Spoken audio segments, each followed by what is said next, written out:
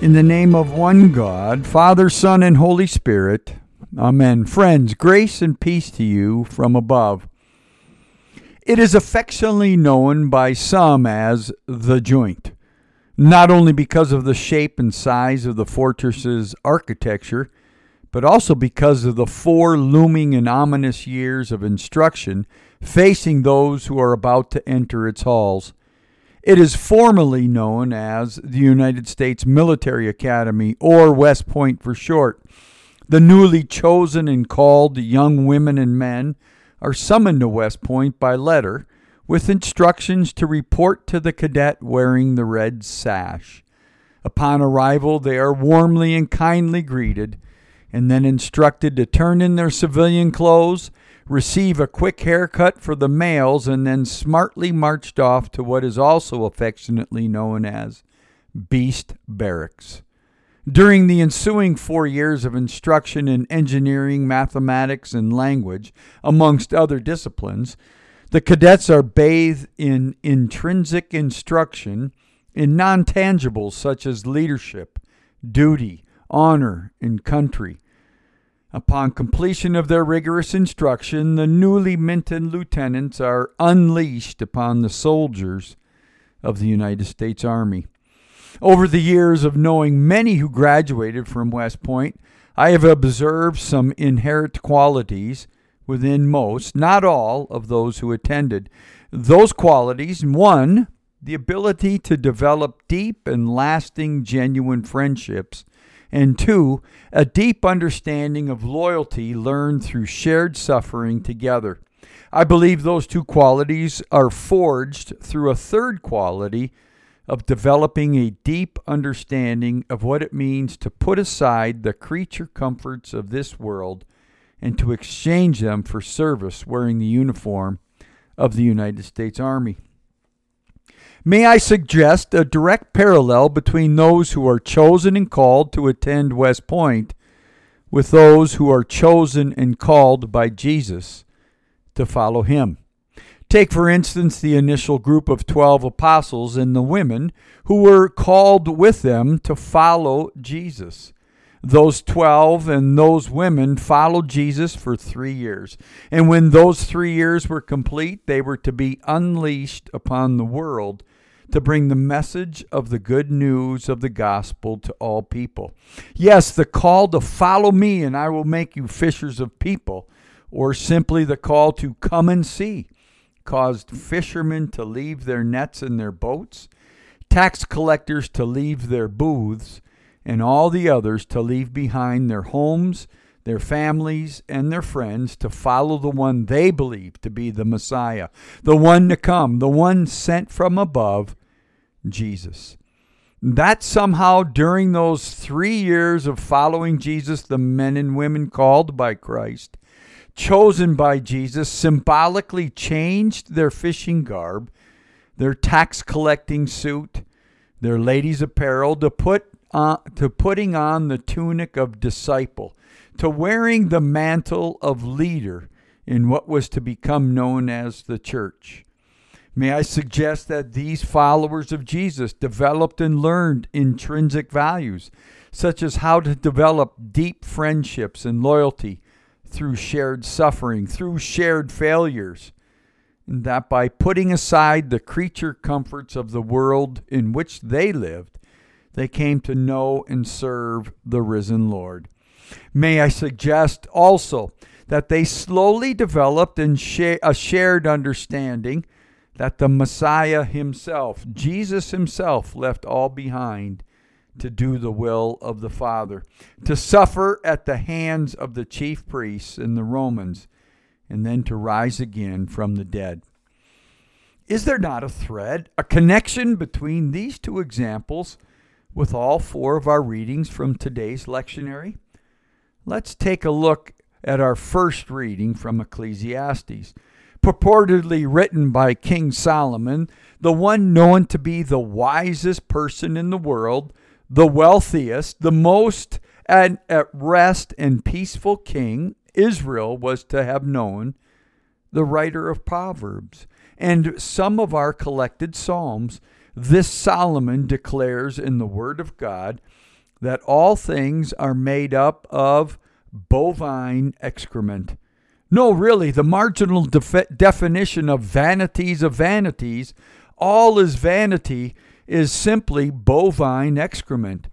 Through 12 chapters of beautifully written, expertly crafted prose concerning such things as the accumulation of wealth through work, the attraction of developing only a physical relationship with another person, gardening, seeking wisdom, seeking intelligence, the saving up of an inheritance for one's children and grandchildren. Through 12 chapters of Scripture known as the Book of Ecclesiastes, King Solomon declares, it is all a vanity, or more pointedly, it is all bovine excrement, save one thing, investing in and coming to know the eternal God and following God's commands. Listen to the words of Ecclesiastes chapter 12, verses 11 to 13. The end of the matter. Fear God and keep his commandments, for that is the whole duty of everyone. Or in other words, love God and love your neighbor. Now, what it doesn't say is go out and quit your job, or don't pursue a partner to live with, or don't save up your money. What it does say, however, what it does mean, however, that in all things of this world, make sure that in them you honor and love God first, and second, love your neighbor as you love yourself. For you see, when we work in a manner that serves God first, we love others as we love ourselves. When we pursue relationships that honor God first, we truly are free to love the other as we love ourselves first. And when we accumulate wealth of some kind, either financial or material, and when we intend to use that wealth with the eternal in mind, we love God and love our neighbor. The same may be said of the 49th Psalm from this morning's readings. To paraphrase one verse, the ransom of our lives is so great that only God can pay the cost. Thus, the aim and end of one's life is merely to love God with all our hearts, souls, minds, and strength, and to love our neighbors as we are to love ourselves. The gospel reading from Luke is much along a similar vein. Listen to this. Someone in the crowd said, "Teacher, tell my brother to divide the family inheritance with me." Now, I can guarantee you that somewhere in this land, somewhere in this country, Monday morning in some court of law, some person will be saying to some judge, "Give me what I am owed." The Messiah's response is quick and to the point. "Friend, who set me to be a judge over you?" In other words, Jesus is saying, I am not about the wealth of this world, my friend. And then Jesus goes on to say to the crowd, "Take care. Watch out for greed. For one's life does not consist in the abundance of possessions." The bumper sticker is wrong. The one who dies with the most toys does not win. They just simply die.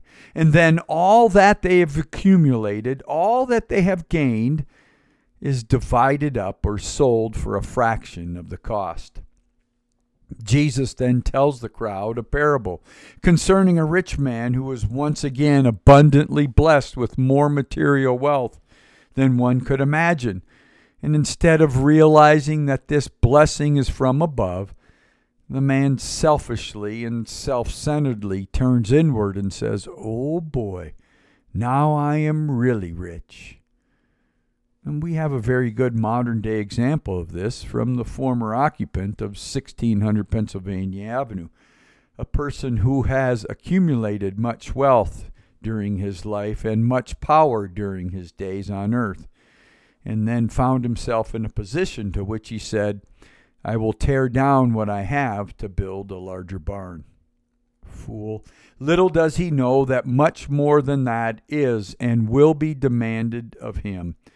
Jesus then says to the crowd, then says to you and me, do not store up treasures for yourselves, but be rich toward God.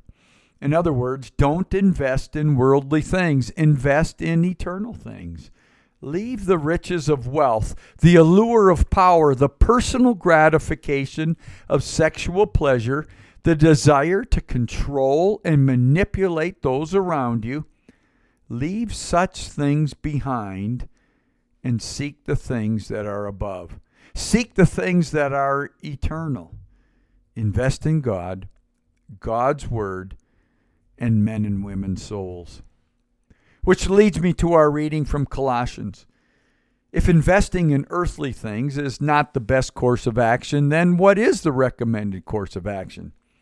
No preaching is needed here, just listening from our reading in Colossians.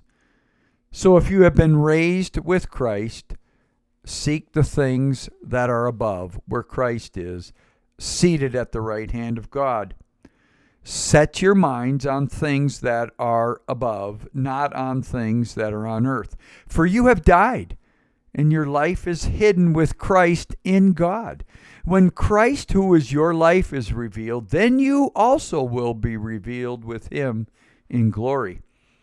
Put to death, therefore, whatever in you is earthly: fornication, impurity, passion, evil desire, and greed, which is idolatry. On account of these, the wrath of God is coming on those who are disobedient. These are the ways you also once followed when you were living that life. But now you must get rid of all such things: anger, wrath, malice, slander, and abusive language from your mouth. Do not lie to one another, seeing that you have stripped off the old self with its practices, and have clothed yourselves with the new self, which is being renewed in knowledge according to the image of its Creator. In that renewal there is no longer Greek and Jew, circumcised and uncircumcised, barbarian, Scythian, slave and free, but Christ is all and in all. Now, like the young men and women called and chosen to be called cadets, like the men and women called and chosen to follow the Lord, like you who have been raised with Christ, seek the things that are above.